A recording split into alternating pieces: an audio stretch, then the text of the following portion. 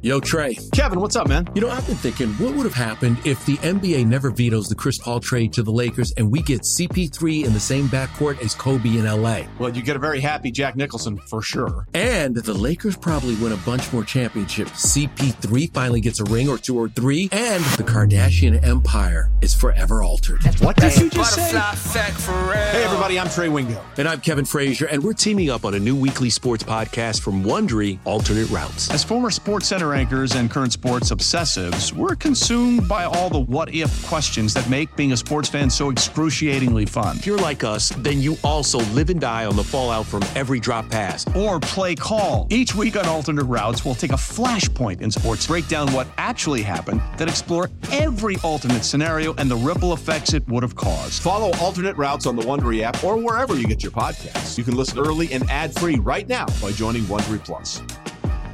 Presented by T-Mobile, the official wireless partner of Odyssey Sports. With an awesome network and great savings, there's never been a better time to join T-Mobile. Visit your neighborhood store to make the switch today. This is for the passionate Seahawks fans, the ones who care about scheme more than hot takes, the ones who want X's and O's and not talking heads. From the eye in the sky, this is Seattle Overload. With your hosts, Matty F. Brown, Griffin Sturgeon, and Ty Dane Gonzalez. Let's go. Welcome to the Seattle Overload podcast, where Griffin, Ty, and me, Matty F. Brown, are going to recap the Seahawks 2023 NFL Draft. However, before that moment, we have two items of important Seattle Seahawks news. Firstly, the Seattle Seahawks decided not to take up the fifth-year option of linebacker Jordan Brooks. Brooks was drafted in the first round out of Texas Tech in 2020. He had a up and down 2022 season, and which ended sadly shortly when he tore his ACL.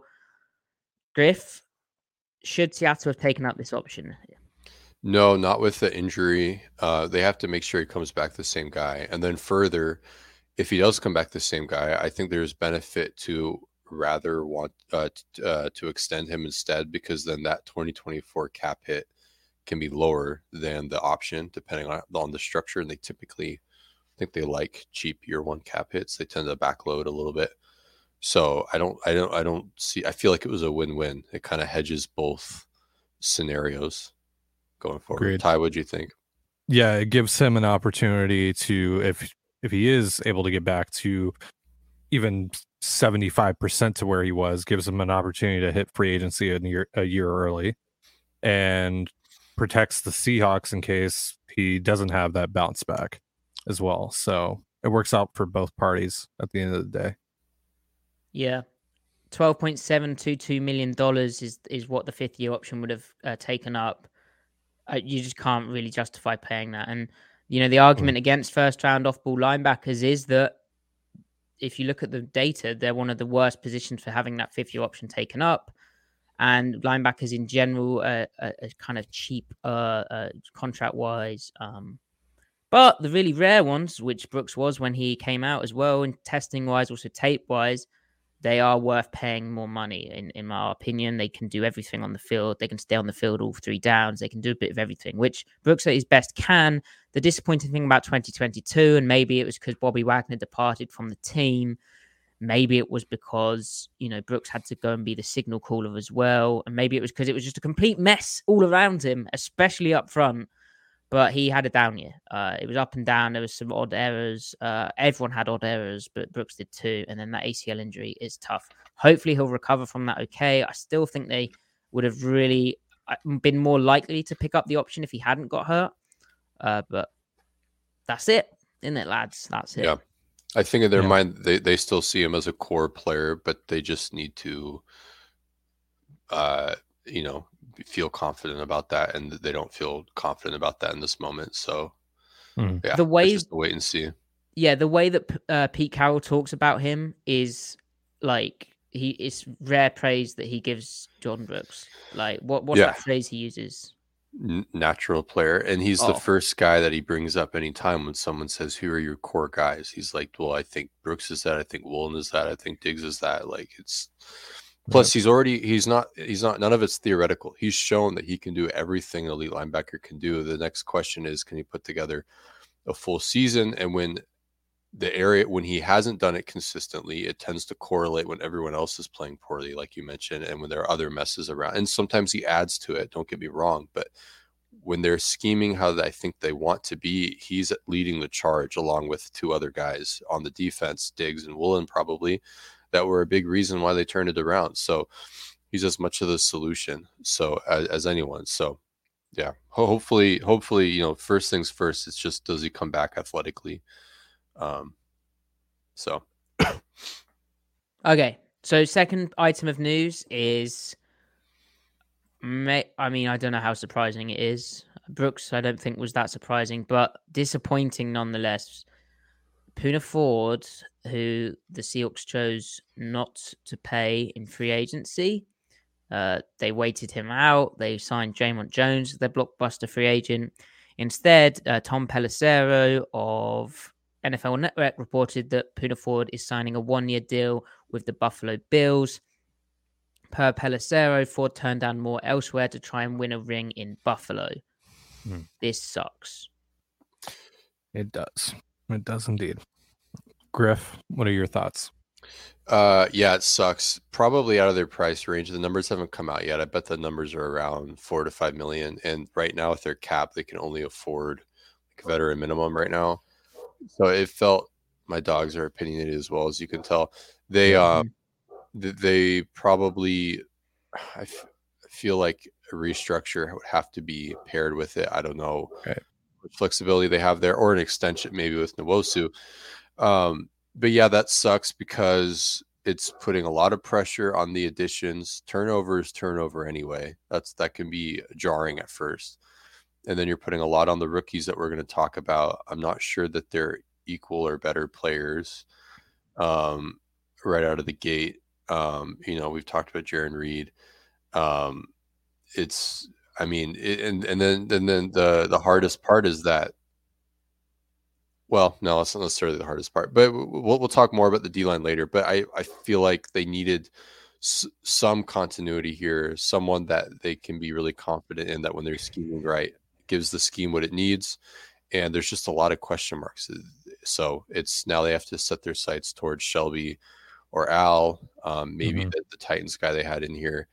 But yeah, there's just so many question marks.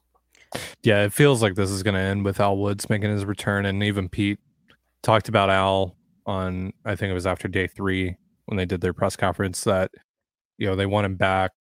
So, and Al didn't he visit Cleveland and said that like he wanted to wait until after the draft to kind of reassess where everything was.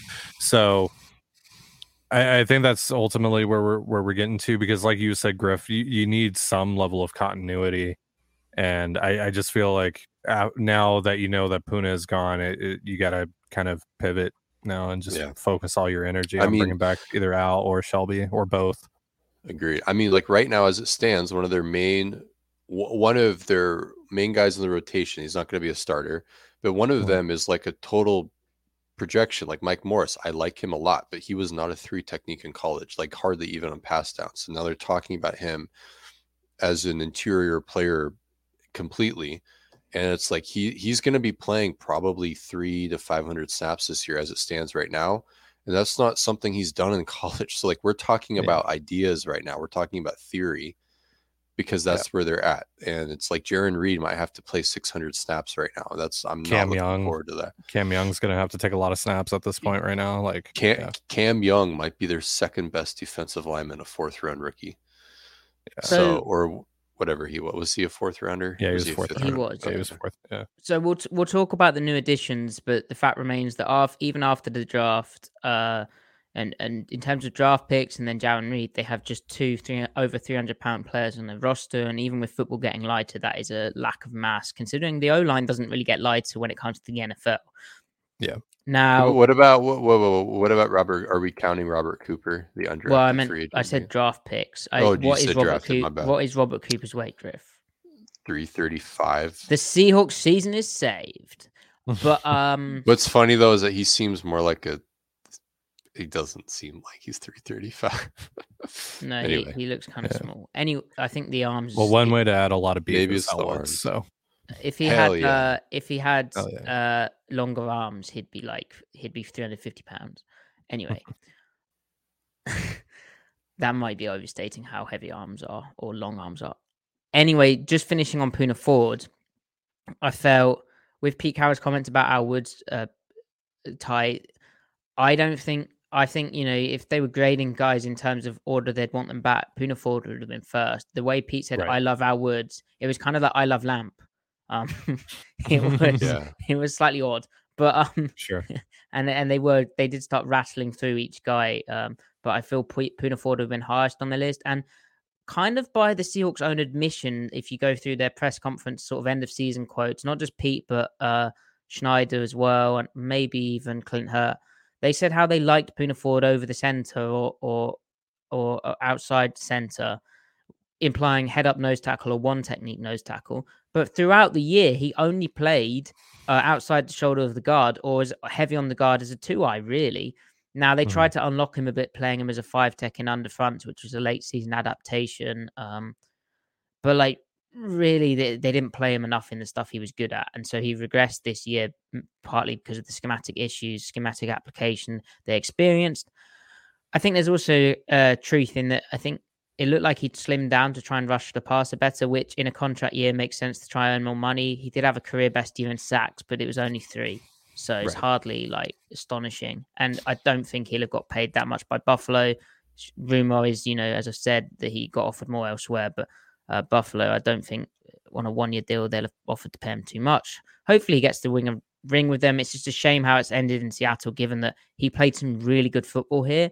It's just the mess of last year, and then the way that they've gone about free agency. You could say they've mishandled it, but they've lost a solid player. And as Griff said, you're relying a lot on the unknown, not just in the fact that they're rookies, not just in the fact that they're day 3 or undrafted free agents, but also in the fact that there's projections. Buddy, this ain't their position. Well, yeah, and it just feels like an over-reliance on scheme, right? It doesn't matter really what the personnel looks like as long as we can scheme it. And I just, I don't know. So and again, we're getting ahead of ourselves, but we'll be able to still keep things relative by the aggregate numbers might change, but that can be positive or negatively, but that will be a reflection of how much they do of X, Y, and Z. But we can still look at their performance from last year to this year in X and in Y and in Z, even if they do less and more of each. We can still keep it consistent, and then we'll really know if they actually got more or less talented, or maybe talented is the wrong word, what the execution discrepancy was, if there is one. They can have worse numbers in 3-4 or in bear, but still be better overall just by doing more bear, more 3-4. But it just depends on how much that falls. So, a lot is being placed on the shoulders of Draymond Jones and Nwosu right now, to carry a load, and then of course the development of other players. But maybe the takeaway also is that Bear doesn't require you to be as talented because you're going to be one-on-one a lot of the time. I think that's slightly misguided, but there is an element of truth to that. I mean, how much easier it is could definitely be up for debate, but it's easier than what they were doing in the 2-4-5. I mean, that's just putting an extreme amount of stress on a defensive tackle. We've beat to death. There are so few defensive tackles in the league that would have performed well in what they did last year, how they did it, and how often they did it. Mm-hmm. So anyway, I mean, these guys they brought in aren't going to do. They'd be even worse in it. So so let's talk about the guys that they brought in. So the NFL draft happened. Seattle made a lot of picks. I don't know the exact. I think it was 10. I should. Pretty sure it was 10. Yeah, but it was 10. But when was the last time they did this? Made 10 picks. There was that year where they made a lot of picks, which weren't very good. 2017. Was that the Odiambo, Procise, Vanette draft? Yeah, you might be right. But what was unique about this draft for Seattle was not only did they make a large volume of picks, but courtesy of the Russell Wilson trade, a small trade down as well with the Denver Broncos, although that didn't let them an extra pick this year. Oh, no, it did. Anyway, basically they picked high. So they picked 5 overall and picked cornerback Devin Witherspoon. There'd been much speculation out of Illinois. There'd been much speculation that Seattle would draft Jalen Carter. I heard that Anthony Richardson was the number 1 player on their board. Obviously, Will Anderson was such an obvious fit, even though he wasn't Seahawky in the way he rushed the passer. But with Will Anderson Jr. gone and Jalen Carter seemingly not on their board, and the importance of character once more raised in the post-draft press conferences after it being harped on earlier in the pre-draft stuff, Devin Witherspoon was the pick, which we mocked. So pat on the back for us. Ty, I'm sure you'd have taken part in that and done that as well, because, you know, we did it under the pretense where we said, okay, let's go corner here for the sake of the Let's be so random. And this Seahawks draft overall actually kind of reads random, but Witherspoon, Griff. With your spoon, I hardly know her. What are you talking about? Yeah. So are you asking me what I think about this pick? Yeah. I like it a lot. I think it's really it's really cool they went corner, and I really like Witherspoon as a player. But would I have preferred other guys before the draft? Absolutely. If you presented to me 3 scenarios where I could ensure one of them happened, Witherspoon would not have been the first one. In hindsight, I've definitely talked myself into him, talked myself into the whole concept of going corner over D-line, stuff like that. But so, I mean, yeah, I like the pick. The alternative scenarios are interesting. Obviously, Anderson didn't fall to them, so don't even have to worry about it. There was so much talk about Tyree Wilson, like publicly on and off the record, and they didn't go there. Maybe it was never true, or maybe it was something about his medicals gave them pause at the very end. And then obviously they passed on Jalen Carter, and I understand it, so I'm not going to bemoan that. I still, if I was Lord Emperor of the Universe, I would have taken Jalen Carter at 5, I think. But I'm still really happy with Devin Witherspoon and what that means for the secondary stuff. But what did you guys think about the pick and everything? Yeah, so the Carter thing is really interesting. In a perfect world, I would have loved that, I would have loved for it to be Carter, but there's obviously some things behind the scenes that impacted this decision that we aren't privy to that made them feel uncomfortable to pick him. Because let's be honest about it, if he didn't have all this stuff going on, he's the pick at that spot. I have no doubt about that. And with regards to Wilson, we heard before, 24 hours before the draft, something like that a few teams had flagged Wilson for his foot thing. So maybe the Seahawks were one of those teams and the Raiders weren't, and that's why he still went relatively high after the Seahawks passed on him. Who knows? I think the pick would have been Richardson, right? But he goes the pick beforehand. So really, at that point, you're left with 2 options: trade down and lose out on Devin Witherspoon because Lions were likely taking him. There was, I forget who now. I apologize, but someone said that they had heard that was the case, that the Lions were set to take Witherspoon, and that's why they traded out. That came out today. So it was, what was more valuable to you? Best corner in the draft, or someone that gives you an elite secondary potentially, or whatever you can get in a trade down? And so they opted for the former there, and I don't really blame them. Again, we'll talk about Smith and Jigba as well in a second, but to come out of this draft with CB1 and wide receiver 1, you have to feel great about yourself. So overall, I'm into the pick. I was a little, taken aback at first because I hadn't really thought about Witherspoon or given much consideration to that, because they just, 1, because they just have never taken corner that high, and 2, because I thought it's going to be Wilson or Anderson or Carter or whoever. But I like the pick overall. I think it's a good selection, and they got someone that's going to be, at the end of the day, when you have an asset like that, just get a really good player, get a blue chipper. And I think that for sure I think that Witherspoon is a blue chipper. So yeah, yep, I agree. I agree, and I have to say, watching guys through, watching the tape, Anderson didn't feel Seahawky to me in the sense that his style of edge rush wasn't that, and I suspect they would have taken him if he was there, but he didn't feel Seahawky. Anthony Richardson did because of just how traitsy he was, and maybe he'd have been the pick. And it's interesting to me that Pete Carroll unprompted raised him first. Schneider, when asked about not drafting quarterbacks, was like, well, 3 went before us. And then he said how you can't force things. Well, forcing a trade up with Arizona would have been so expensive. In division, I don't even know if they'd have done that. And then suddenly it just creates a weird dynamic. Whereas if you sit at 5 and you take a quarterback, which Schneider, Carroll informed Geno Smith and Drew Lock of the potential of doing that, that's a thing. Tyree Wilson felt really Seahawky to me, but the medical thing, Schneider mentioning after day 2 that the draft was super random and they'd had guys come off our medical board already. So guys, they had medical red flags on, and that's throughout the draft. Well, during day 2 and day 1, they were drafted 2. Maybe Tyree Wilson was that, maybe not, but he felt Seahawky in his style, more Seahawky than in terms of the traitsy elements than like a Will Anderson did.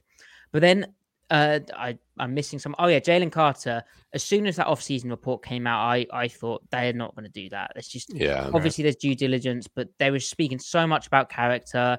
Schneider said we generally do best when we take the best players. It just didn't feel right. And he kept mentioning how they drafted grown men and leaders and alpha dogs and all this stuff, and clearly that was on the forefront of their mind. And so Witherspoon felt like a complete Seahawky player when I watched the tape. And then you hear Pete Carroll compare his character to reminding him of a Troy Polamalu in the way that he competes.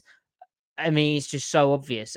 And compared to say I know Christian Gonzalez ended up going later than people expected, but watching him and then watching Witherspoon, like I said at the time when we did I think we briefly talked corners. Griff asked me who my cornerback 1 was. I said Witherspoon because he just the way he plays the game, just his style of coverage as well, technique wise, it just fits what Seattle's doing so nicely, and so it proved. So it's also cool. We'd heard, as Griff said, it's cool they took a cornerback early. We'd heard that Derek Stingley was in consideration for them. We'd heard that Sauce Gardner as well would have been a pick for them.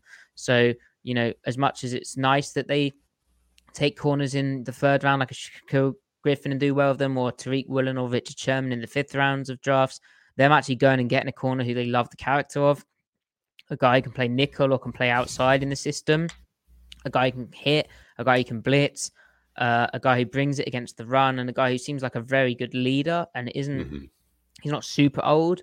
I think you just got to love all these things. Now, the stuff he can work on, and we'll break down the tape of each prospect in more detail. We'll do it week by week, each draft pick.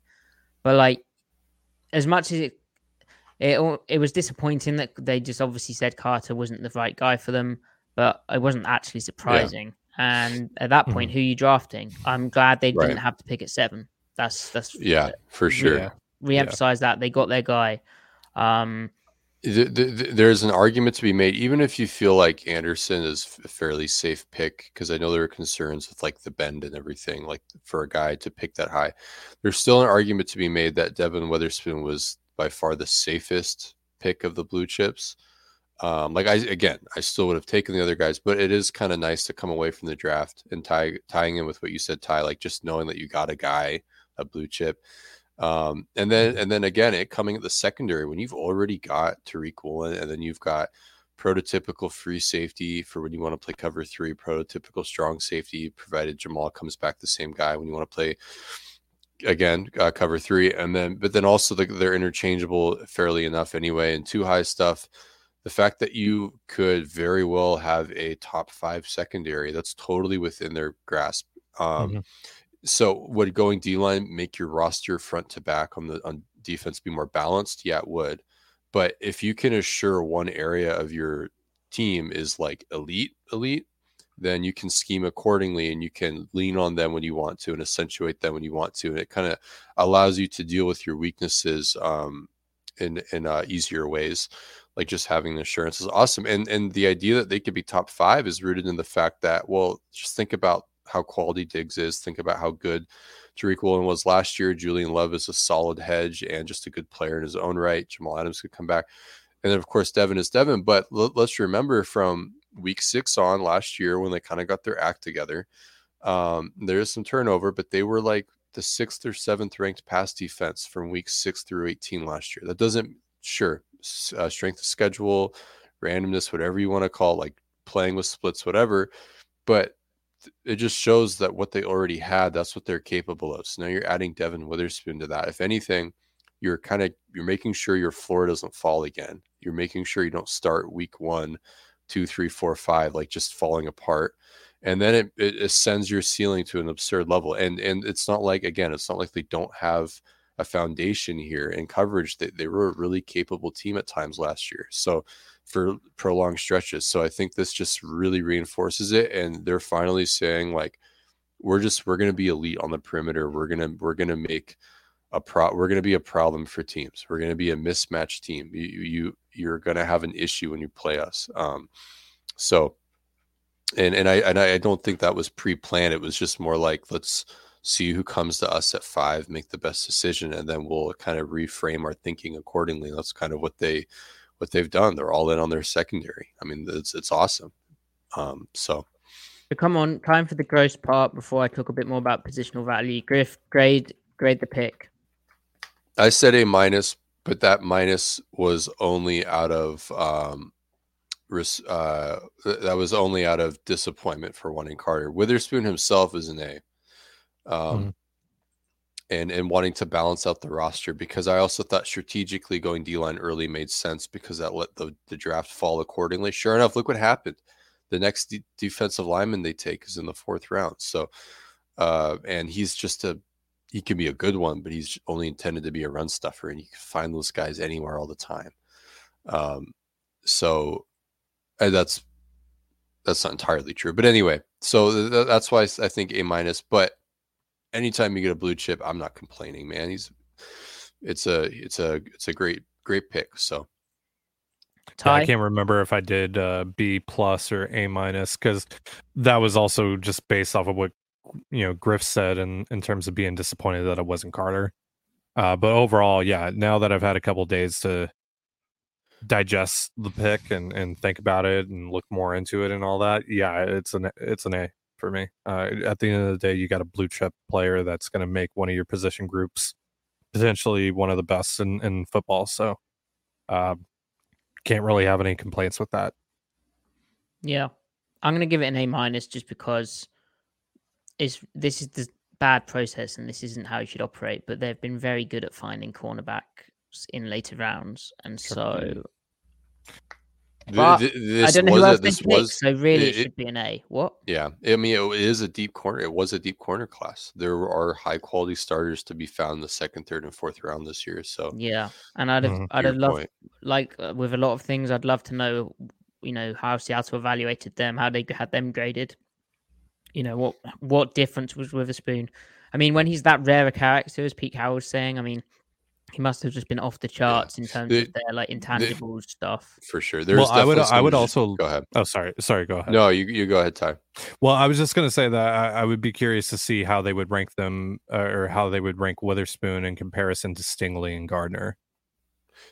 Exactly. That's the other thing I wanted to know. So really quick, Maddie, what you said with Witherspoon, like as an individual, not just their eval of him as like a pure corner on the field, the whole picture, right? There's definitely a je ne sais quoi going on there with him that they felt like they couldn't say no to. Like anytime Pete Carroll brings up Troy Polamalu, like that's the name he brought up with Earl Thomas. Like to Pete, like that's just a guy who is just, there's something about him, and in ways that translate tangibly onto the field. But then, yeah, so Ty, I wondered that too. Like there was concrete reason to believe that they actually would have taken Stingley last year if he fell, and they thought that he might because of his injuries in college, and that they actually had him, surprisingly, considering their history, over Gardner, which I think that was the consensus pick. But for Seattle, that they would also have Stingley over Gardner was of note. But then Pete mentioned something like Witherspoon is one of the best, or he said something, I can't remember what his exact wording was, but it was in the post presser, that he was not a guy that we have seen in recent years. So something like that to insinuate that they might actually have had him higher than Stingley, Gardner, Surtain. I mean, I'm curious. We haven't seen a guy like this, he said. Right. And maybe he's just hyping his pickup, like it could be anything. But I would like to know, and that could apply to other things, not just their playing style. So, but yeah, I would love to be that fly on the wall, Ty, as you're talking about, and be like, how do you stack him up with Stingley, with Gardner, with Surtain, with Horn coming out as prospects?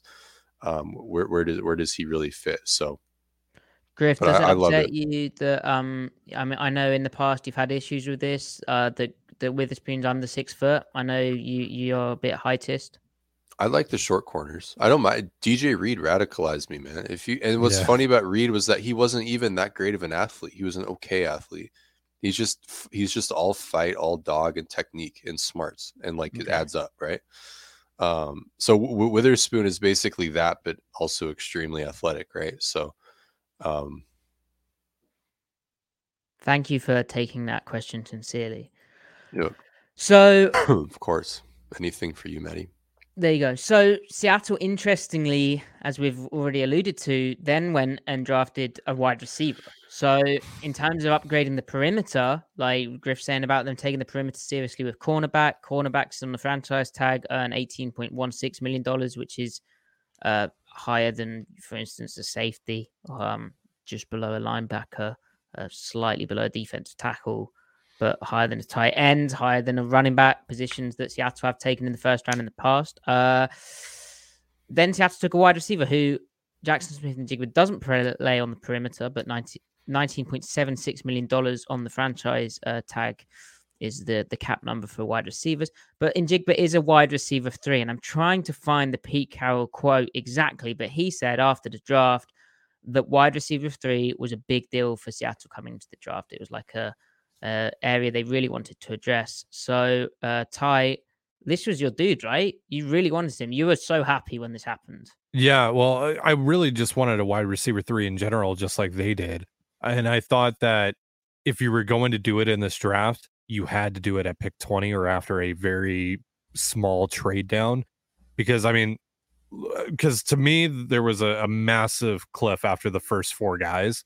And look exactly what happened after they take JSN. Quentin Johnson goes next, and then it's Zay Flowers, and then it's Jordan Addison, all consecutively.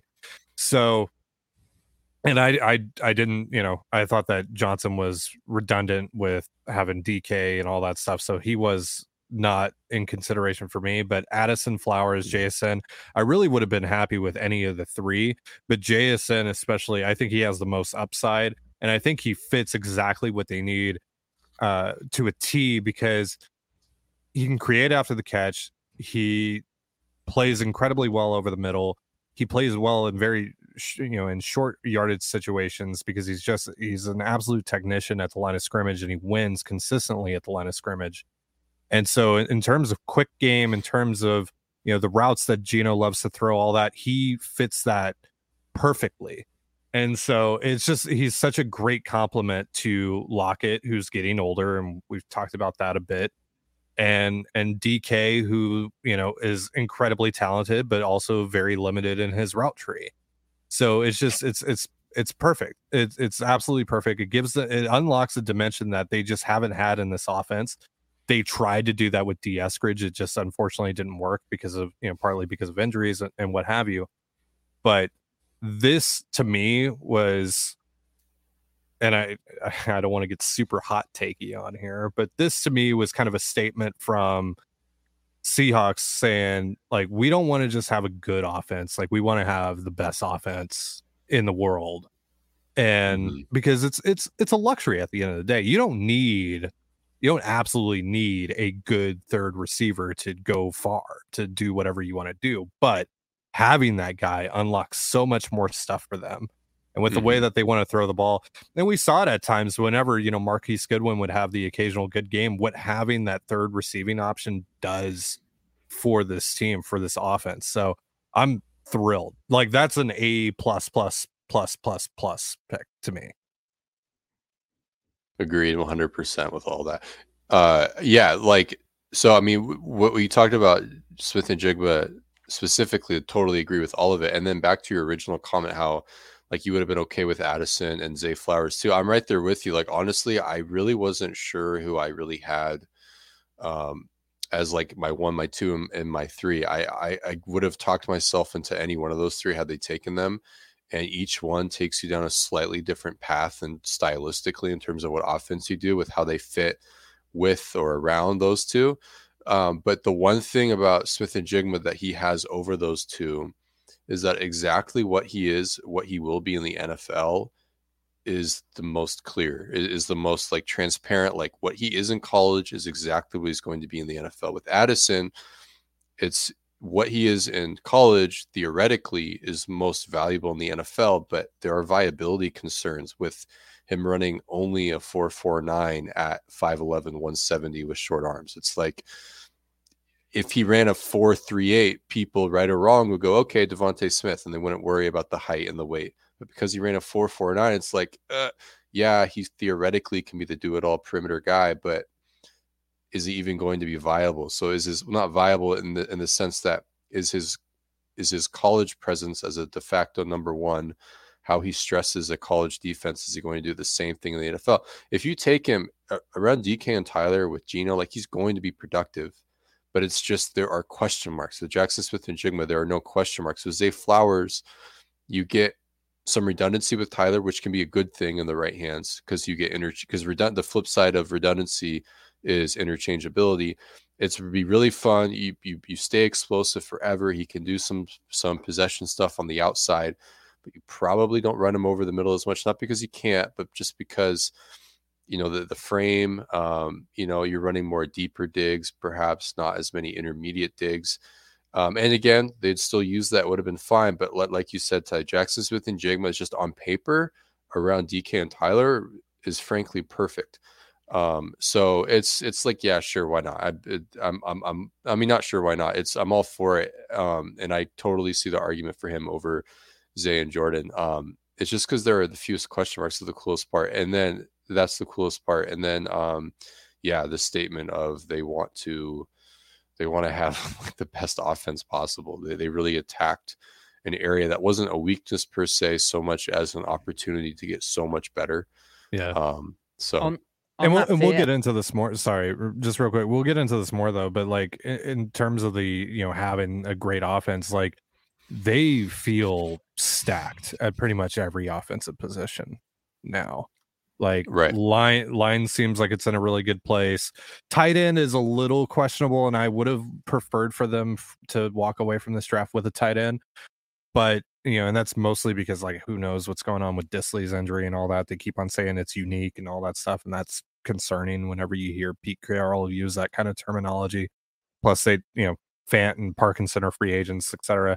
after the end of this year. But overall, like, they have an abundance of talent everywhere, and it just feels like they're really emphasizing that side of the ball, and that they want to be dominant. They want to, and maybe that's also a response to the fact that, you know, they're not sure how this thing is going to go on defense, so they feel like they need to add a lot of firepower on the offensive side of the ball as well, in case they're going to have to play these high scoring games this year.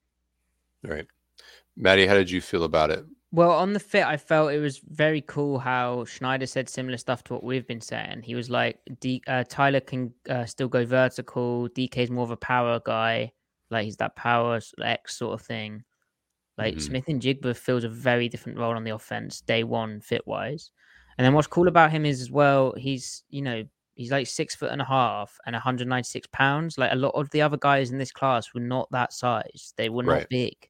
Now, 196 pounds at 6'1.5" is slightly skinnier, but he put on some weight. And the 3-cone of 6.57 seconds, the short shuttle of 3.93 seconds, those are like top tier, especially that short shuttle. They're incredibly high numbers, like just so high. And you think about how Schneider liked 3-cone king and Julian Edelman. He's always been had a bit of a a thing for these kind of nippy slots. Tried to get it done with John Ursua. Tried to get it done with Doug Baldwin to a much higher success rate. But like Smith and Jigba doing this in the first round, how about that? And it is a luxury at this point, and I think it allows Geno Smith to really go to work and speaks to the trust that they have in him to operate from a pocket as a passer and dish it out, a distributed round. But also, I like how proactive it is with the fact that you can take Tyler Lockett's health for granted, and you can take DK Metcalf's health for granted, and also his production. But Lockett in particular is getting up there in age now. This is a move. Not just for now, but for the future. The nature of draft picks young players. You know, are you concerned that Smith and Jigba only appeared in 3 games in 2022, very limited usage, and ended up not finishing the season with a hamstring injury? Slightly. He says he's fully healthy now. He was able to run his 40. He clocks in a 4.52 at the combine, and then a 4.48 at his pro day. Unofficial, that is obviously it's a pro day time. But yeah, really cool. And well, and the flip side of that too, right? Like the lack of games that he played last year. I mean, if he did play a full season or close to that, you're probably not coming away from this draft with Devin Witherspoon and Jackson Smith and Jigba. So, right. Yeah. Yeah, and said that he acknowledged that. Passion, drive, and patience. What brings home the winning trophy is also what keeps your ride or die alive. eBay Motors has everything you need to maintain your vehicle and level it up to peak performance, from superchargers, roof racks, exhaust kits, LED headlights, and more. Whether you're into speed, power, or style, eBay Motors has got you covered. With over 122 million parts for your number one ride or die, you'll always find exactly what you're looking for. And with eBay Guaranteed Fit, your part is guaranteed to fit your ride every time or your money back. Because with eBay Motors, you're burning rubber, not cash. With all the parts you need at the prices you want, it's easy to turn your car into the MVP and bring home that win. Keep your ride or die alive at ebaymotors.com. Eligible items only. Exclusions apply. Old Man Winter here. If I had it my way, it would stay winter all year long. Short days, wind chill, black ice, and a good polar vortex. Oh, heaven! Wait, is it getting warm in here? Your cold snap is over, Old Man Winter. Spring has arrived. Spring. Spring is here, which means it's the perfect time to get away in the Hyundai you've always wanted. Visit the Hyundai Getaway Sales Event, where you can get great deals on all of our award-winning Hyundai models, like the tech-filled Tucson and Kona, as well as the spacious Palisade. Enjoy wherever you go with the peace of mind that comes with America's best warranty and 3 years or 36,000 miles of complimentary maintenance. But hurry in, these deals won't last. Add more joy to your journey at the Hyundai Getaway Sales Event. Now get 0% APR or up to $1,500 bonus cash on the Hyundai Tucson. Now, during the Hyundai Getaway Sales Event. Offers end soon. Call 562-314-4603 for details. The 4.52 at the the pro days you never know, but the 4.52 at the combine surprised me because I wouldn't have been surprised, nor would I have flinched at taking him at 20 had he ran like a 4.6. Keenan Allen ran a 4.7. Like what did Michael Thomas run? Did he run like a high 4.5 or something? So you can make it work in the slot. You may not be the explosive oriented one, but the fact that he ran a 4.52, like again, I didn't see that on his sophomore year, but it's entirely possible that he is legitimately faster just by getting with like a speed trainer and stuff. And if he was actually a 4.6 guy on tape, and now he's actually a legit 4.5 flat guy, then that does benefit his game too. In a lot of arenas. And yeah, Maddie, like the biggest thing with him is like you mentioned all those slot receiver names, right? And then the theme with those guys is those guys are like 5'9", 5'10", 170, 180, moving like that. So, and they're great players, right? So, but what's special about him is that he moves like those guys, as you were saying, but also like you were saying at 6'1", almost 6'1", nearly 200 pounds. So, and that matters. Like play strength matters. His even though he's not like a crazy go up and get a guy with crazy hands, he still can play outside of his frame, but his implicit frame is bigger than it is, his radius. Even if he's not going up and getting it, so to speak, it's still bigger than the 5'10" guys. Just like his hip box is bigger. So, yeah, it's exciting stuff. So his hip box, you a gamer, Griff? Yep. That's how I think about it, though. Is Like Jimmy Graham, shooting like people. Jimmy Graham's hitbox is huge, even if he's not like draping all over people. He's 6'7", like you can't do anything about it. Yep. So being 6'1" versus 5'10" will show up in certain ways, especially when he moves like the 5'10" guys. That's what makes him so special. So does Devin Witherspoon have aimbot on then? We're using gaming terminology. Gino's got aimbot. Gino has aimbot. Yeah. So just the Pete quote was, "That's what we were in pursuit of in the draft," talking about the third receiving option. That's why I was so excited to have gotten him. And as you said, Ty, and it's a theme, like Seattle had the opportunity to start a run on the position, and they did this time. Now, later in the draft, they declined that chance, but it's cool that they kind of, that's what picking high. This was basically, because it's their second pick. And going best player available, which they did basically. That's that's why it creates those kinds of opportunities. One last thing I want to say is when it comes to like attrition and stuff, like depth is good because 3 is more than 2, just regardless of skill set types, right? But when they do regress, or at least when they regress to Geno, it's the explosive stuff, the ability to get vertical didn't really die. It's the possession oriented stuff, the snap to snap consistency, and his specific skill set kind of supports that floor from not falling too far. It helps them stay.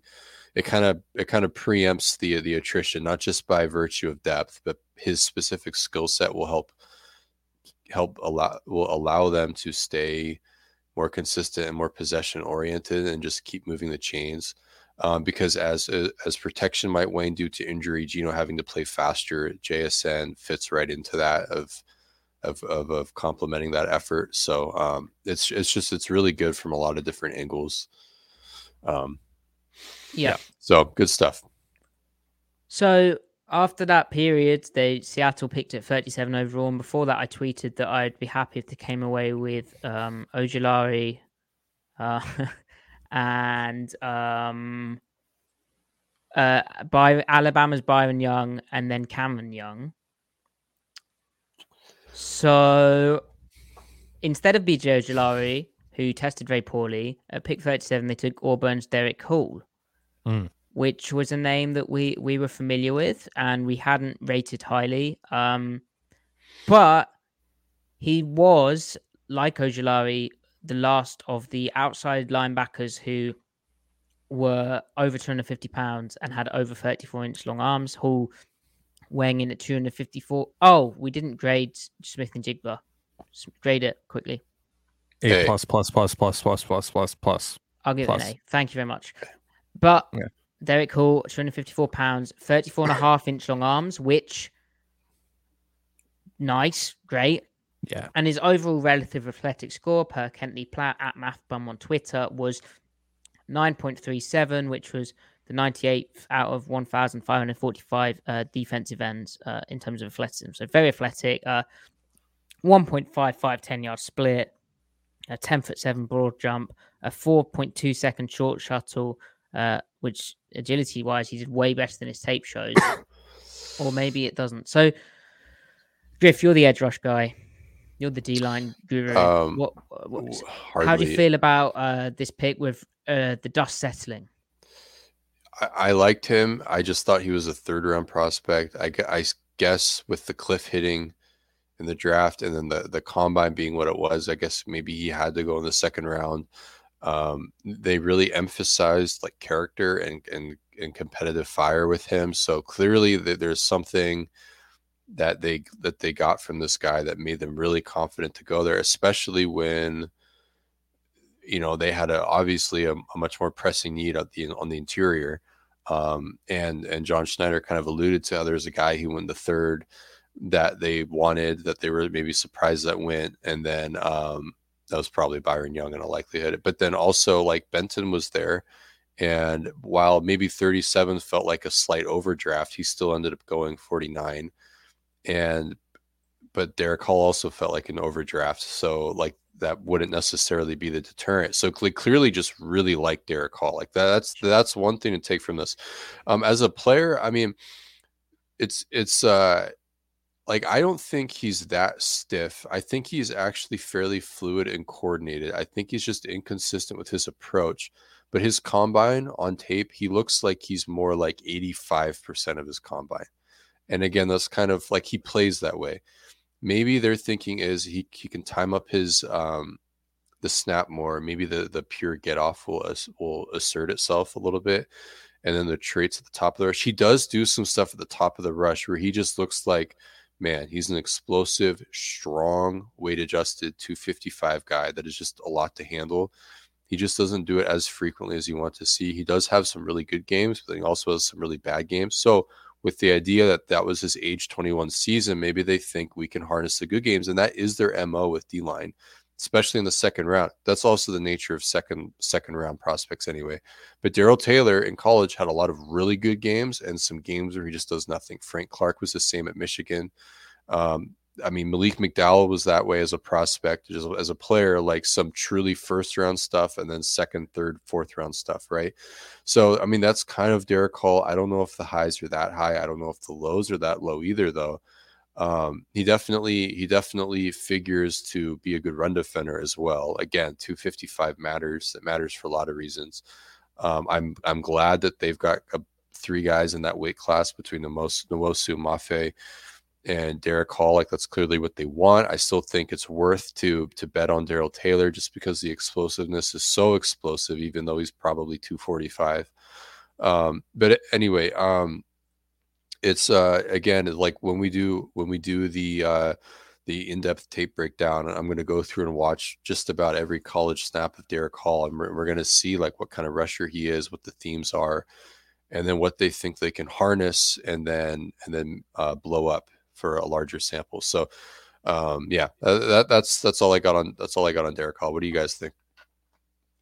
Well, on the point that you made about Seattle really liking him, Schneider, he referred to the upsets, which we can talk about when we reference, when we talk over Seattle's decision to trade down out of the third round. But when he was speaking about Charbonnet, who again we'll talk about, he said how we knew we wanted to take Derek, and then how they kind of blew Zach Charbonnet off because they didn't think they'd have a shot at him. So Derek was clearly the best guy for them there. We did wonder if Michael Mayer would be the pick, but obviously he got taken before Seattle's. But Derek was clearly highly regarded. So cool that they got their guy. Does remind me a bit of Boye Mafe, and they said it did too, in the fact that he was athletic.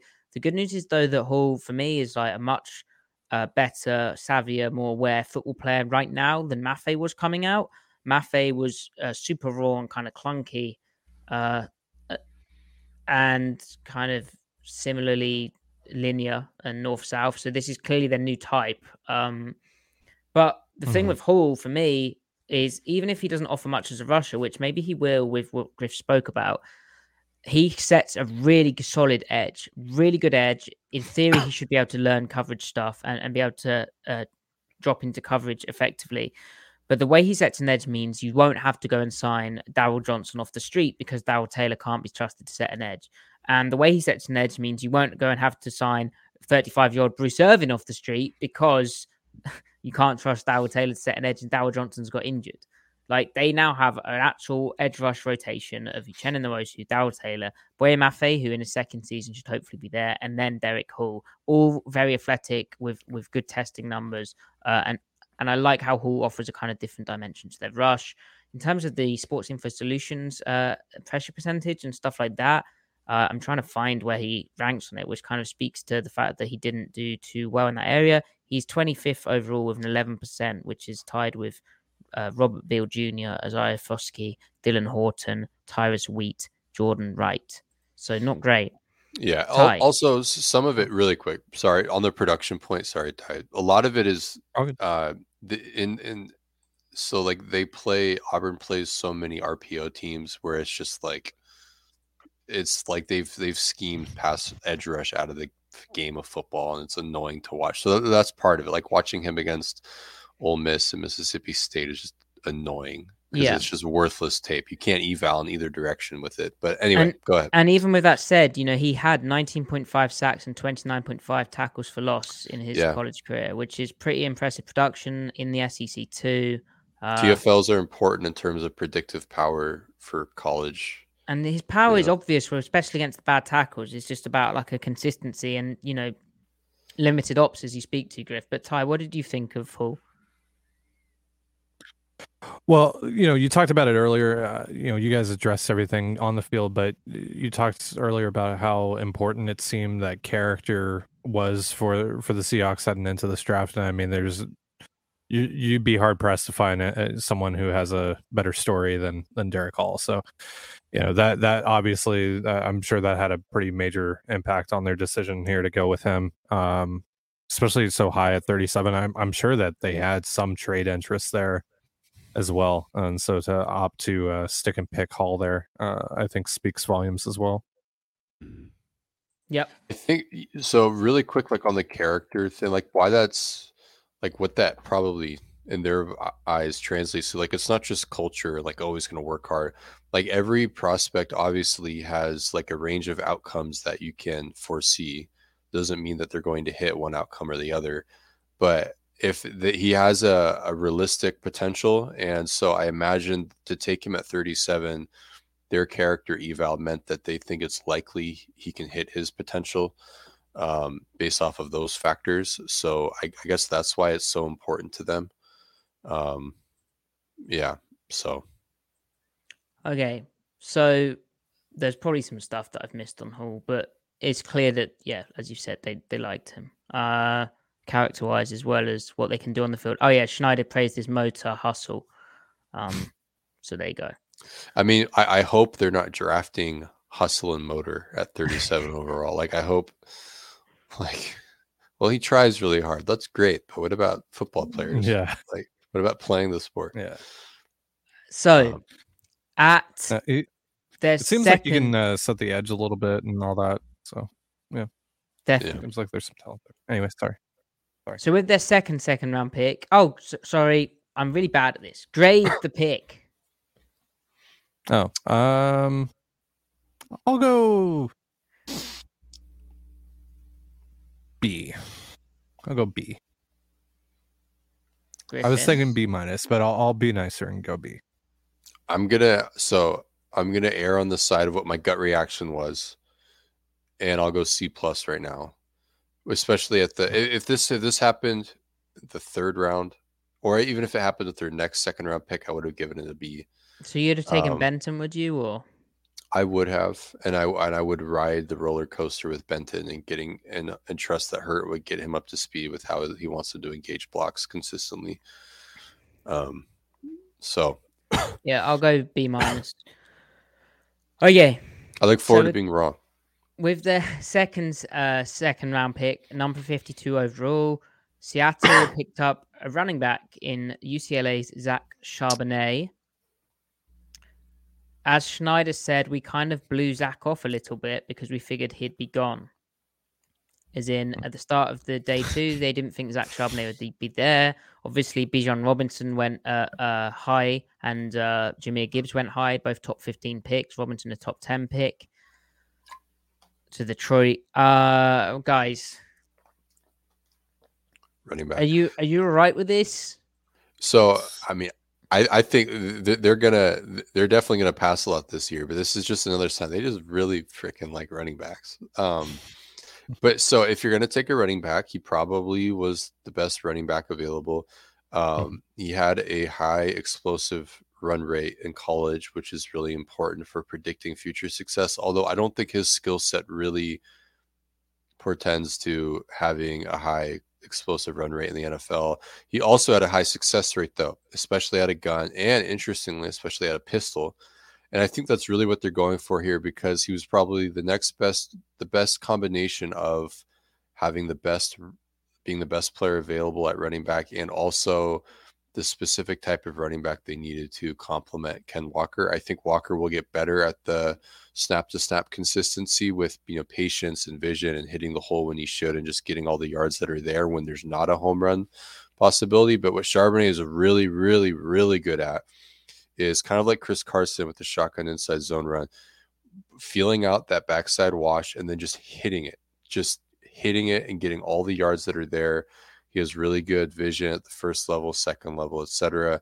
And he's not slow in the open field. He's just not like a difference maker. But I think he's still fairly explosive though. So like, he can get 0 to 60 pretty quick. It's just he doesn't get to 80. So he doesn't get 60 to 80 very often, like Ken Walker can. He doesn't like erase people's angles, but he's a really like sharp cut runner and get upfield. He can set up guys with his feet a little bit. It's impressive. So I think he helps. I think as a running backs go, he makes a lot of sense. It's just, running back in the second round. So after they took a running back in the second round last year, so there's a natural value discussion to have. But what did you guys think? Yeah, the positional value thing, we can go on and on and on about that. I find it painfully boring though. So we won't go on for too long about that. But overall, hey, get good players. Zach Charbonnet is a good player. So at the end of the day, I'm cool with that aspect of it. And he does help them in some certain areas where they were lacking last year.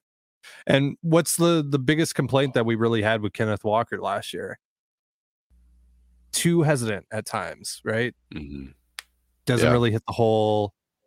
Inside zone's a little bit of a problem for him. You're not getting the most out of those runs with him that you probably should. Charbonnet fixes that. So from that aspect, I like the pick. Value-wise, not as much. But also, if you were going to take Zach Charbonnet, that's where you were going to have to take him. So I don't know. We can all go in a circle about this conversation at the end of the day. But he's a good player. If you want my grade, I'll just give the grade now. I'll give it like a C. I think he'll help. Would I have made that pick though? No. Wow. Yeah. Schneider mentioned Charbonnet's toughness, effort, and maturity. So again, clearly a good character guy. There was also an interesting thing about the upsets. So I said we'd talk about them. So Schneider said on their decision to trade down, which we'll analyze. But he said, throughout the process, we had a couple of upsets there, meaning that we had some guys go that we were interested in. It happens especially early in the draft. And then also he mentioned how specifically when asked about the defensive line, he said, does his same logic about not panicking and pushing just to do it apply to the defensive line? And Schneider responded, yes, exactly. Like I said, we've had some upsets today and it happens, So the real upset to highlight would be Keanu Benton going to the Pittsburgh Steelers at pick 49. That, given Seattle picked at 52, feels like a sucker punch. Obviously, then Zach Pickens went at 60. Byron Young went at 70. Seattle next picked in the 80s. And that was that. But before we get to what they did at the 80s, Griff, can you please grade the Charbonnet pick for me? I'll go C. It's not a D. It's not an F. It's a C. I will give it a C+ because I feel it's big that one thing we haven't really mentioned, he's versatile in not just inside zone, but he's familiar with a lot of different concepts. And he can also catch the ball, and he has done pass protection now. He mentioned how he can improve the kind of physical aspect of that and the technique aspect, but in terms of his awareness, he knows what he's doing.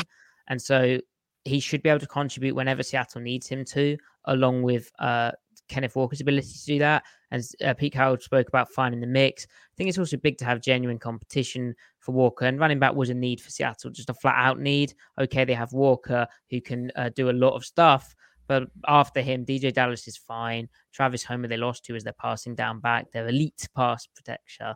And then obviously also Rashad Penny departed. So they did have a need there. They like having multiple running backs. And so it is what it is. Whatever. Seattle again, best player available. So at 83, was it 83 or was it 89? I want to say 83. It was 83. Thank you, Ty. 83. At 83, Seattle went to the Denver Broncos and traded down. The reason they traded down, Schneider said, they had a goal that they wanted to try and get some stuff for next year's draft. They also had the couple of upsets, and so They felt real blessed to be able to get into a deal with Denver. And he also said that next year's class is supposed to be really good. Now, Denver gave up pick 108. So Seattle moved down from 83 to 108. And they also gave up a 3rd round pick next year, which even for a future pick is a very high deal. At first in the chat live, it was reported to me by chat as a 4th round pick next year. And I was like, that's kind of steep, but it's for future picks. So maybe you change from a 5th to a 4th. But a 3rd rounder, Denver, really? For Riley Moss? Really? What's going on? Anyway, a white cornerback. Hey. I haven't was seen that okay before. So in our lifetimes, I didn't even notice. Right.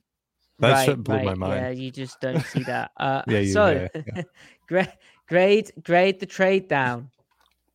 A+, right? Like, it's great value. I don't know who they should have. I don't know who they could have drafted there, which makes that palatable. Yeah. I love the subtext behind the trade of just being like, hey, this draft kind of sucks. Yeah. We like next year's draft a lot better than this one. Yeah. So we went top 50. What the hell? Yeah, right. Like, everyone else was gone, and the players that they would have even thought of taking there, they'd already taken or were gone. So what's cool about this as well is like who you take there? Well, you take a center, you take a D tackle, you take a guard, and moving forward, like, what do they get? They got guys who we thought maybe they should take there. Yeah. They read the rest of the board correctly right there with that move. Yeah, so they may have been a bit messed up early, but then I don't know what else they could have done about it, and then they got the rest of it right. And you know what that extra 3rd round pick allows them to do? Get a quarterback if need be. It allows them to package it along with another perhaps 2nd round pick for DeForest Buckner. We're in good shape. Oh, you're doing that. Right, great. Or it allows them the luxury of trading for Zadarius Smith. Exactly. Guys, I think we can say it gives them flexibility. Yeah. Sure. Yeah. Right. Next year is like round 3. We'll get good players next year, though. So might as well. Yeah, or a certain quarterback in Southern California. Well, the thing too, right? Like, going back to the whole discussion about the, just who they would have drafted there. Had they been forced to make that pick at 83, would it have been Anthony Bradford? Yeah. At a certain point, Ty, with how they spoke about how they've whittled their board down, like numbers wise as well, and they already had 10 picks. Like, who are they? Like, how many names have they got left? Like, guys just get pushed up, don't like inevitably. So, so we're all giving that an A+. Yeah, A+. And we get to hate watch the Broncos for another year. There you go. We have with pick 108, as Ty has spoiled, but guys, you should know this. You're listening to a podcast on the Seahawks draft. You know what happened. Seattle took out of LSU right guard Anthony Bradford. He also has some experience elsewhere, but he's going to come in and push Phil Haynes. He tested as a very athletic guard. He had over 33-inch long arms, big for Seattle. He was 332 pounds, but more impressively, with that size, 6'4" as well, he had a 1.66 10-yard split, 7.84 seconds, 3-cone, which is fine. The agility was fine, but then the jumps were excellent, 8 foot 10-inch broad and a 30-inch vertical. So super athletic. And then on tape, he's like moving guys. Important people like Duke Manyweather, Brandon Thorne, experts in their field, liked him. Brandon Thorne compared him to Phil Haynes. Funny that is. And he's familiar with like a pretty like the LSU offense translates to some of the stuff Seattle will do. Although it feels more inside zone and duo, maybe outside zone, he'll have to pick up a bit more. Griff? And with that combine, it should translate to outside zone, under center, or mid zone eventually, right? Yeah, and they worked him out, right? Yeah, they did. And so he's played some right tackle too. You can tell the technique applies to when he's playing guard. Like, he's very he makes it like a strong point to stay square to the line of scrimmage while still adjusting to the depth of the 3 technique when they're rushing him. So that's just like, he understands footwork. He has a really good technical foundation. He understands angles. I think with his hands, he probably can't get away with some of the stuff he does. He'll tend to punch down the center too often, and leave his arm out there a little bit, so it can get clubbed down at times. Even though he tested well, I don't think he's like, he can be susceptible to like the speediest of speed rushes at times, coming hot down the B gap. So, but with, improved technique, and he has the combine, theoretically, like the way guards develop in the league, like year 2, year 3 especially, they really start to flower. I think he's a really good player to take where he was taken. And like, this is what the Packers do. It's also what the Rams do. They draft guys and let them sit they draft guys in the mid rounds. They let them sit on the bench for a couple of years. And when they get pressed into service, they are serviceable, if not better than that.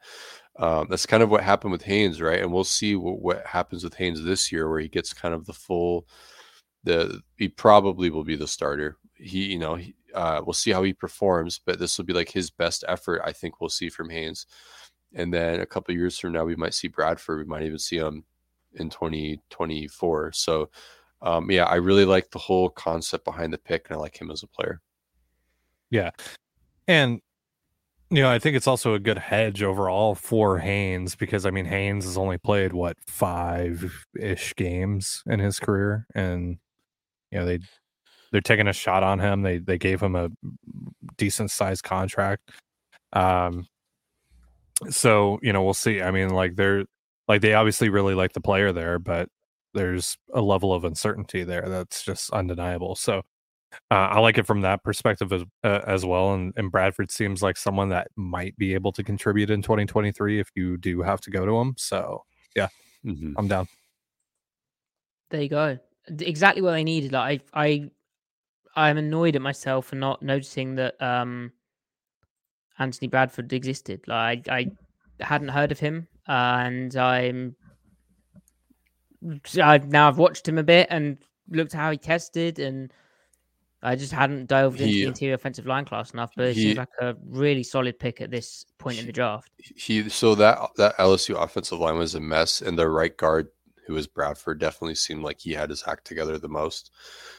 Also, it's telling that they said they were sweating Cameron Young. It's telling that they took him ahead of Cameron Young too. And you know what? Considering need. Pete Carroll on the radio today to Bump and Stacey on Seattle Sports, he said how Anthony Bradford, when asked like what pick he was pleasantly surprised about happening, he said Anthony Bradford. So yeah, pretty cool. And let's go into Cameron Young. Oh, hold on. I did it again. Anthony Bradford, grade the pick. B. I'll go B plus, because why not? Okay. We're hyping up a right guard taken in the 4th round. Why not? Well, I can't allow Griff to be higher on a player than me, so B plus. I've got A minus. Let's go. All right, number 123 overall, round 4, Cameron Young out of Mississippi State, defensive tackle who, before the draft, I said would be a good fit for Seattle.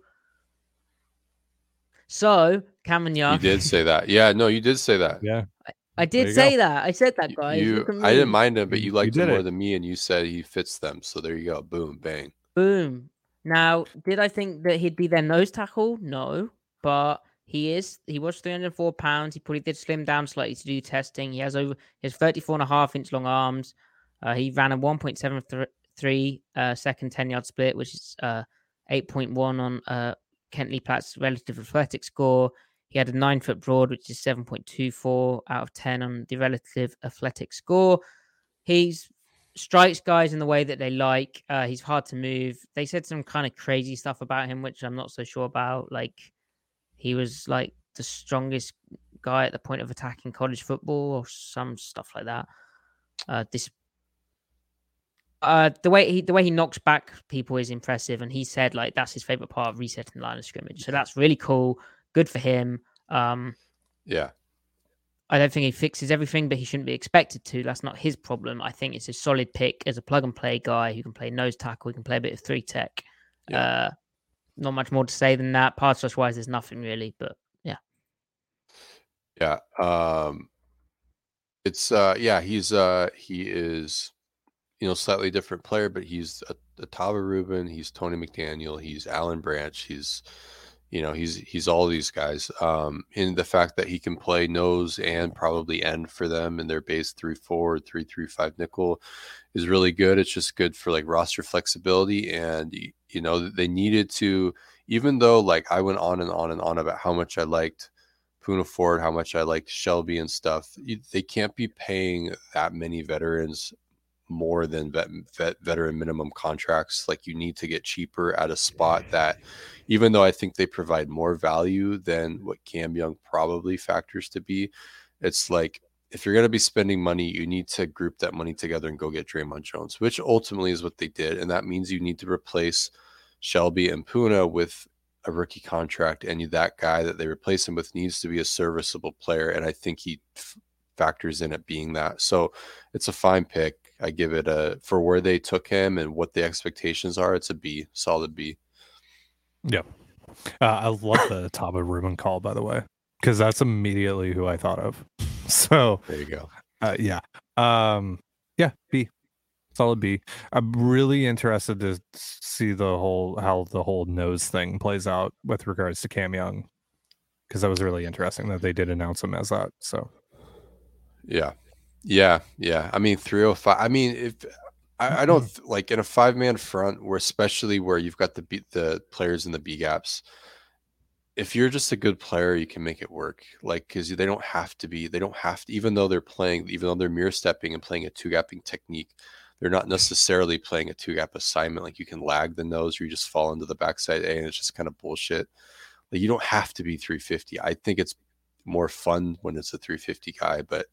And I said about him how he's good at power stepping into guys, so that's typically outside shade stuff. But like actually going back and watching him, it's a lot of actual inside alignment stuff where he's just playing really tight on and heavy on guys and stepping into them with like lateral footwork, but getting a really good strike and pulling his hip through and getting good knockback. So that applies to that head up nose position.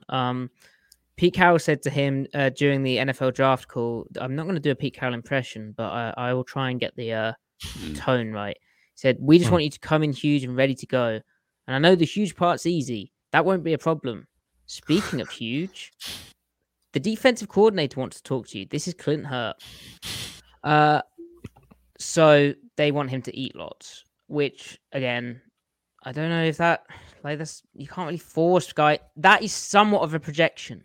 Like, even though he's good at knocking people back, you can't suddenly force a 300-pound guy to be 335 pounds. The beauty of it is that if nose tackle doesn't work out in the vein they want it to work out, they can just have him play 3 and 4i, and it's fine. Whatever. He's a 500 snap early down snap eater. That's all that's going on here. So, now he said, I got a little twist in pass rush. He used the word twist. So, all right, I'm not going to rule it out, but okay. Our expectations are what they are. Yeah. I'll give him a B+. I think round 4 is actually probably a slight reach, but we will never know. I also think they had to do it that like they would have been screwed, and they said they were ssweating that one out. Well, look, the Seahawks still wound him. up with the next Aaron Donald. Hell yeah! I mean, look who came after him at defensive line. It's like there is no one. It was Jacqueline Roy was the next pure defensive tackle. Yeah. So Seattle then picked round 5, pick 151, defensive end Mike Morris, Michigan, who Griff had highlighted as a standout player when watching Michigan. I'd also liked what I saw from him, but all of his stuff was mainly as an outside guy. Right. And like almost in a 2-point, right? Like his best pass rush is in a 2-point as an outside linebacker. He slimmed down to the combine. He was 265. Was he 265 really? Good lord. Hold on. Let me get the I thought it actual was like official. 270 something, but Sorry. He was 275, 6'5", 33.5-inch long arms, and he tested with a 4.95 seconds 40, which is poor, but a 1.64 seconds 10-yard split, which is wow. He jumped bad. His agility was bad. But that 10-yard split gives you something to work with. You add on a bit of weight, which somehow he's added on 20 pounds. He did that for the Seahawks and was like sending them a video of him on the scales that morning that they took him in on day 3. So he clearly wanted to be a Seattle player. He talked to his agent about the decision as well.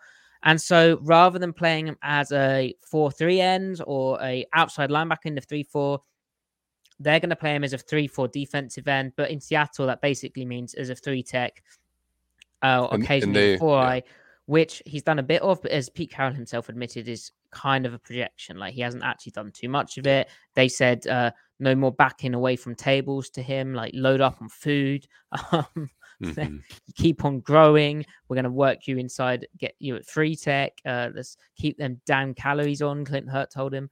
So this is like wild. This is wild, but they clearly like the guy. They're big on his character. He was disappointed with how the season ended because he had a high ankle sprain that kind of stalled his progress. But Griff, this is like, you liked him, but it's such a funny. Well, the whole idea is funny to me. I really liked him as a player, and that I thought he was a 3rd rounder. So getting him in the 5th is good value. Like, I don't care about his combine, but that was all under the pretense that he's an edge, and he wasn't just one of. I mean, so the idea was like, okay, he's 6'6". If he's truly played at his college listed weight of 292, 6'6", 292, moving as fluidly as he does, like he has the movement skills of a guy who's like 6'6", 275, moving with, but that means because he moves that well, that means like there's 290 pounds behind every movement. And like, yeah, he's got a really, really good, like long arm. It can work inside the tackle. But he's one of those bigger guys that even though he is a power rusher, like his game is power, he uses space to set up stuff. He's not necessarily playing in a phone booth right off the snap. Like, he likes to use his length and height and his footwork, his again, his coordination, his movement skills out in space, and then powers it, cranks it back in and stuff like that. So projecting him to the inside as a rusher is interesting because it's like he doesn't win in short area, even though he's a power guy.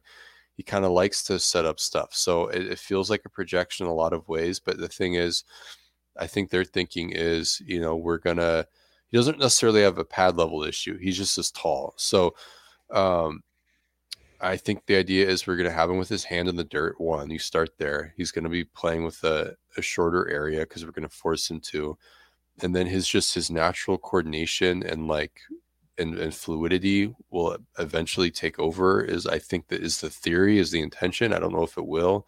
But if the pass rush skills and acumen does apply inside, that's great, because that means they got another guy that can rush the passer inside. But then what will really take it to new heights is if his run defense is good enough to warrant playing him on early downs, have him actually be a factor of the early down rotation. Because if it does, then that means you also get the benefits of his pass rush on early downs. It's just he's in an idea right now, start to finish, as Jared Kelnick hits a double off of the right field wall. One runner scores. It's 2-1 Mariners at the top of the 8th. Wow, Jerry Bonds, cool, baby. Yeah, Jerry Bonds. Anyway, so. Yeah, I like the pick. It's Pandora's box. It's Pandora's box with him. He had a breakout season last year with 11 tackles for loss, 7.5 sacks, but that was mainly from outside production. So, right. I mean, the buy-in is that he's only 22 years old, and maybe he's still learning his body and stuff like that. But this is quite the projection. As cool as the idea is, it's wild, and it's sort of a thing where Seattle kind of had to do it with how the draft played out and where they're at, but it's crazy that they've had to do it. But it's also going to be fun to see it play out. Ty, your thoughts? Yeah, I mean, everything that Griff said, right? Like, there's no way to really assess this pick until we actually see, because it's a completely different role for him. I have no idea how he's going to adapt to playing that. Like, I can't. I feel like it would be irresponsible to both give him a grade lower or higher than C, because it's just it's C for wait and see, because we have no idea. Oh, that was good, Ty. I like that. That was I good. feel bad for him because it's not his fault, and like he has Right. like some pretty intriguing tape. But yeah, I'm gonna steal that, Ty. I'll go C plus. There you go. I'll go. I'll go B just because he's in the 5th round. Like, why the hell not? It's a 5th round pick. My C plus is we have to wait and see. Plus, he might, turn out good.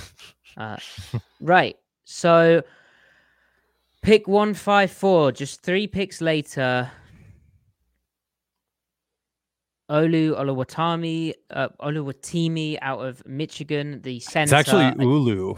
It's Ulu. The Seahawks put out a pronunciation guy. Oh, my apologies. Uluwatimi. Olusegun. That's such a good name. So the eyes are all short eyes.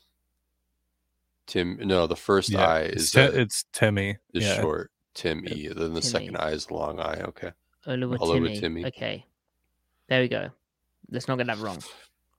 Yeah. Okay, so this was, Griff, probably your best center after Titman. And well, no, I had Weipler in front of him, but he ended up small. Right, and I actually thought the play strength wasn't there. He's just really solid. He's really solid in pass protection. As a run blocker, he's good on combos. I don't think he really somebody said, like, publicly, who's like a high profile person, was like, it might have even been John Schneider. Somebody said that he like really moves bodies run blocking, and I don't see that. I think he's just fine. Like, at least one-on-one, he doesn't really, but he's, again, part of combos, he's fine, but pass protection is really solid. I think he can get rocked a little bit because, he's a center. Those guys aren't that big. If they were, they'd be guards. Well, you say that, but he does have 33-inch long arms at his pro day, 32 and 3/4 at the combine, and he's 309 pounds and 6'2.5". Like, that is pretty big. That's good density. Yeah, that's good density, and but I like him. And then also a lot of the things people say about him when they're heaping praise on him is how smart he is, and that's so important for center. Communication with protections, chemistry with the quarterbacks, handling stuff post snap, like handoffs or pass offs on twists and stuff. So I think it's a really good pick. So love it. I love it. I give it a B+. 9'2" broad jump as well, which impressive numbers. Ty and a 7.58 seconds 3 cone is above average. Ty, how are you with? Yeah, I mean, he's played a lot of games, a lot of experience there. Like, he's just solid across the board. He's, kind of a jack of all trades, master of none type of dude.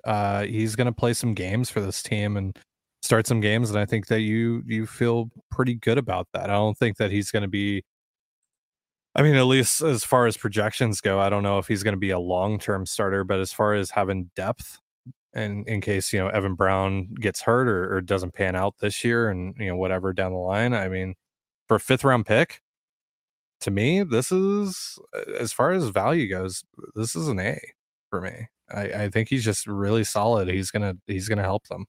And he gives them good depth along the line. So, and Weipler was tiny, and Ohio State's offense does not ask as much as Michigan's offense. Like, something that John Schneider spoke about as well and Pete Carroll, how Michigan's offense asked more of centers. He made the run and pass calls. You could see, like, the little I've watched of him, the kind of stuff going on line of scrimmage, that he's responsible for bits of that anyway. And he's described as super smart. And Duke Manyweather, the offensive line expert, he said how he's Seattle at the future starting center.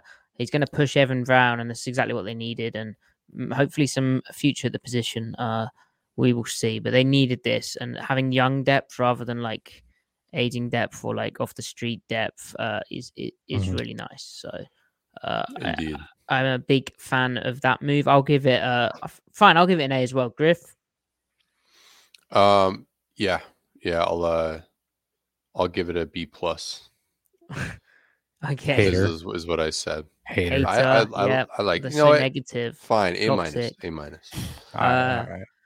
Okay, we're nearly there. Number 198, 6th round. Jerick Reed II out of New Mexico. There we go. UNM, baby. Let's go. Oh yeah, Yeah. represent Ty. Let's All right, we have an go. alumnus. Well, technically, I Ivy went to the alumni, community college that there was some classes taken at UNM. But look, I was an Dropout. honorary. I was an honorary member. All right, I was an There we go. honorary Lobo. Works for me. Yeah, Works for me. So he was relatively unknown, other than the fact that he had a top 30 visit in Seattle. He tested really well, other than he's just small. Like he had a 4.46 second 40. He had a 38-inch vertical, but he's 196 pounds and under 5'10". So Griff, you obviously hate him because he's short. Where is this coming from? I like the small guys. It's on defense. I like the small guys. Offense, it's a little different. Well, I like small receivers too. I got nothing against small receivers.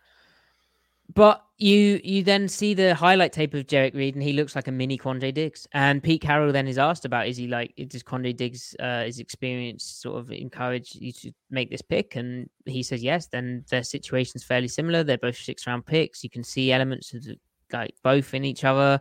And I think it's cool how he has experience in a 3-3-5 defense, which New Mexico State runs, which isn't a 3-3-5 like the 3-3-5 personnel that Seattle gets in now, but it's a 3-3-5 like a 3-3 stack, which is a 3-safety system, which requires each of the safeties to do a variety of things: a bit of nickel slot coverage, a bit of high coverage, a bit of down in the box coverage, a bit of playing a deep half shell over the top, a bit of playing in the post third, a bit of everything. So he's well versed in a lot of different coverages and a lot of different things.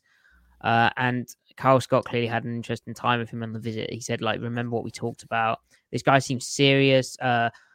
Schneider described him as an angry little dwarf, which he clearly is a fan of. And he's got a chip on his shoulder. He mentioned how he came up from the mud, being from Mississippi. That's how he feels about it. And he also wants to prove that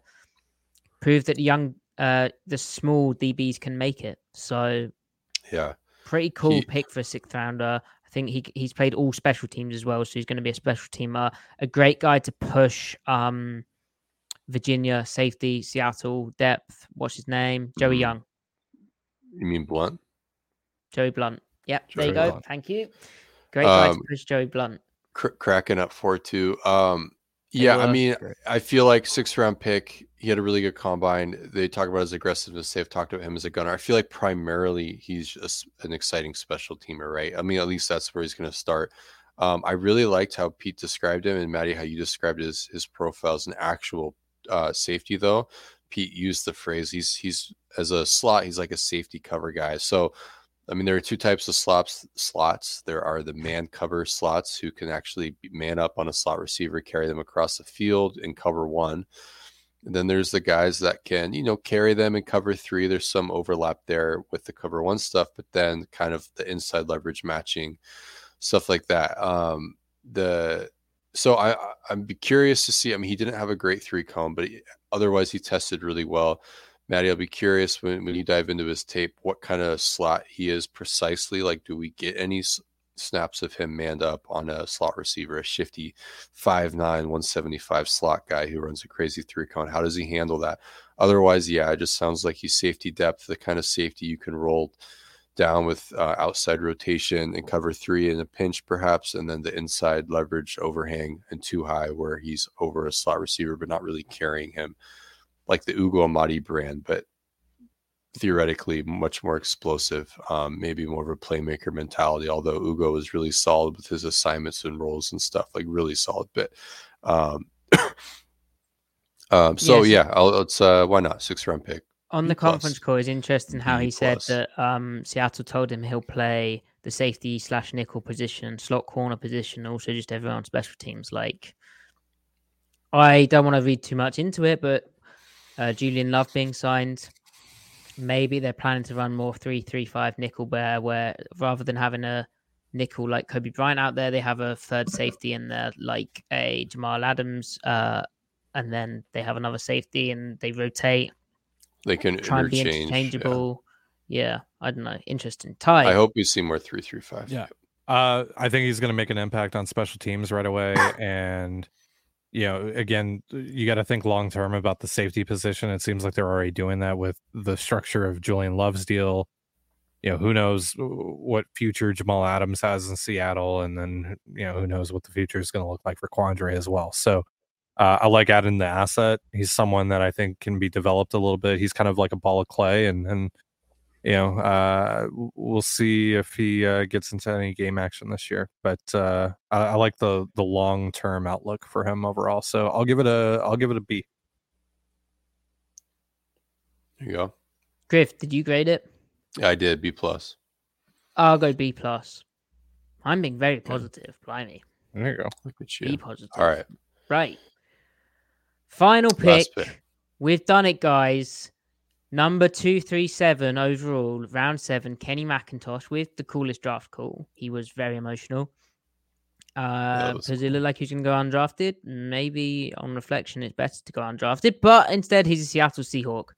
The Georgia guy, he didn't run very fast, which I think probably matters to people. He also had good blocking, obviously, playing at Georgia.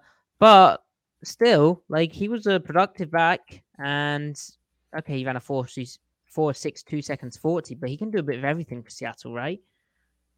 Yeah. Special teamer, pass protection. I mean, they need depth. He's the 4th running back on the depth chart. Those guys still get carries. As a runner, I don't think he has any special traits, but I think he's really well balanced. Good vision, not the best long speed, but there's something, some breakaway.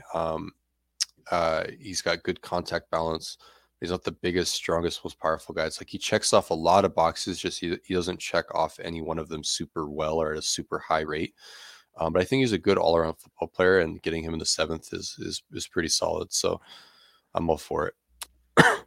Yeah, the thing that I heard when he was first picked was oh, he's a good pass catcher, but that's really it. I don't think that's the case at all. I think he can do a little bit of everything for them. Pass catching is a good point. Yeah, pass catching is a strength of his though, and he actually runs some pretty good routes as well. So I think that's where he immediately contributes, right? If you think about how Homer first got his reps, it's got to be as that kind of scat back, right? Mm-hmm. Don't whatever you do not search on Twitter scat back. Just don't do it. No, don't do that. The interesting thing too is that Georgia, the way that they deployed him, they kind of used him as a Swiss Army knife a little bit. They ran some jet sweeps with him, and he seemed pretty comfortable with that, and they had some success with that. So maybe that's something that they explore with him, because they've tried to do that a little bit here in the past under Waldron. Mm-hmm. So maybe that's something that they try to do with him as well, on top of the pass catching stuff, and having him come in on 3rd downs for pass protection. But I think he's someone that I think he's probably going to make this team, because they've typically carried 4 running backs anyway. So easily, yeah. So I think he ends up making this team, and I think he ends up carving out a role for himself a little bit. It's just going to be interesting to see what exactly that looks like. That would be so cool for him as well, because he was so emotional, and he seems like he's fully in. So it's a clever kind of pick to make, really, because you're going to get a highly motivated player. Yeah. Okay. Grade that pick. A. D. No, okay. I'll give it a B-. Okay. I running back too slow. I mean, what are we talking about here? I mean, it's a 7th round pick. Fine. Whatever. Okay. Hater. That's the Seahawks draft. Finally, I wanted to mention how Seattle left this draft with only one over 300-pound interior defensive lineman. We can talk about undrafted free agents another time, I think, because this podcast has been rather long. Recap of the full roundup of the Russell Wilson trade. We had a question about the Russell Wilson trade, a kind donation from Reflect the Sun, asking, is the Seattle trade of Russell Wilson to Denver now confirmed to be a better deal than when Dallas traded Herschel Walker, or do we need to wait a year or two to see? Interesting question. The full roundup of it, because Seattle's now used those Denver picks that they got. The Broncos got Russell Wilson and Ioma Wuzurike. Wazirike, yeah. Uwazurike. Sorry, the A looks like an E. Uwazurike, 2022 fourth round pick. Seattle got quarterback Drew Lock, tight end Noah Fant, defensive tackle Shelby Harris, offensive tackle Charles Cross, outside linebacker Boye Mafe, outside linebacker Tyreek Smith, who we've yet to see, cornerback Devon Witherspoon, and outside linebacker Derek Hall. Is that Herschel Walker bad, or do we need to wait?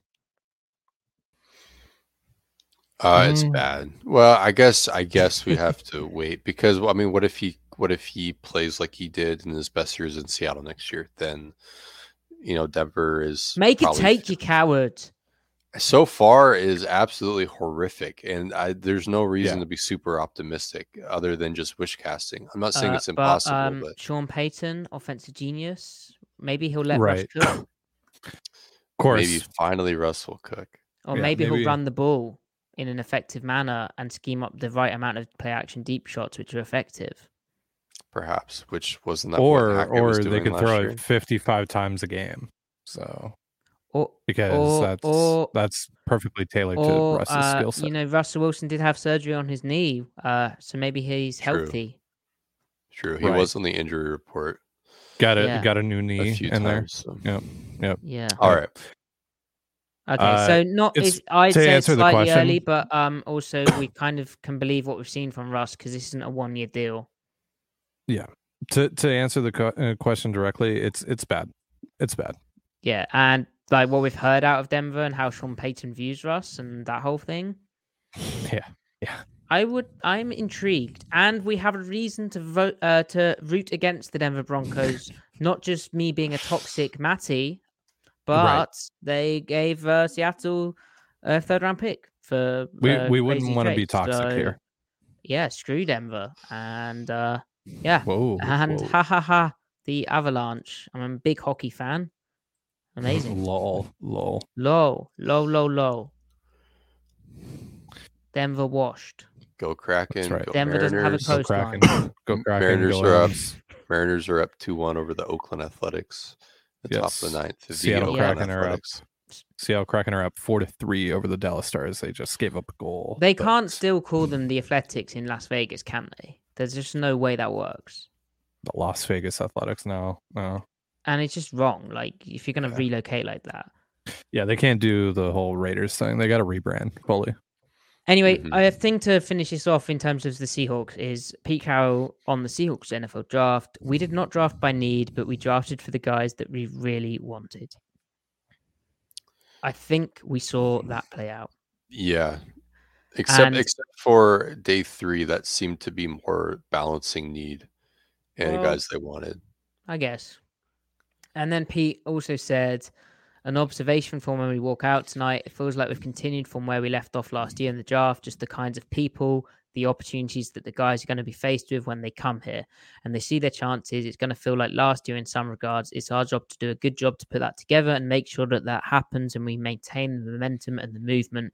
We love last year's class and we're fired up about this year's class, and it just feels like we've added on to it. And I wonder, interior defensive line, Shelby Harris maybe, Al Woods maybe, but it's a big, big opportunity for Cameron Young, a 4th-round pick, to be playing some very significant snaps, and for Mike Morris, a 5th-round pick who has not even played inside that often, to be playing big snaps. So Seattle wanted to get more dynamic up front. They added Draymond Jones as a big blockbuster free agent. They've also lost a lot of players, and I don't really know how they can fill those holes without rookies stepping up. So it's going to be interesting. We'll have a pod on the undrafted free agents. We'll have a pod doing tape breakdowns. We also actually kindly had a donation. By the way, you can get a super sticker, and we had a donation from Adam Carter, saying super sticker. And I saw what the super sticker is. It's a coffee.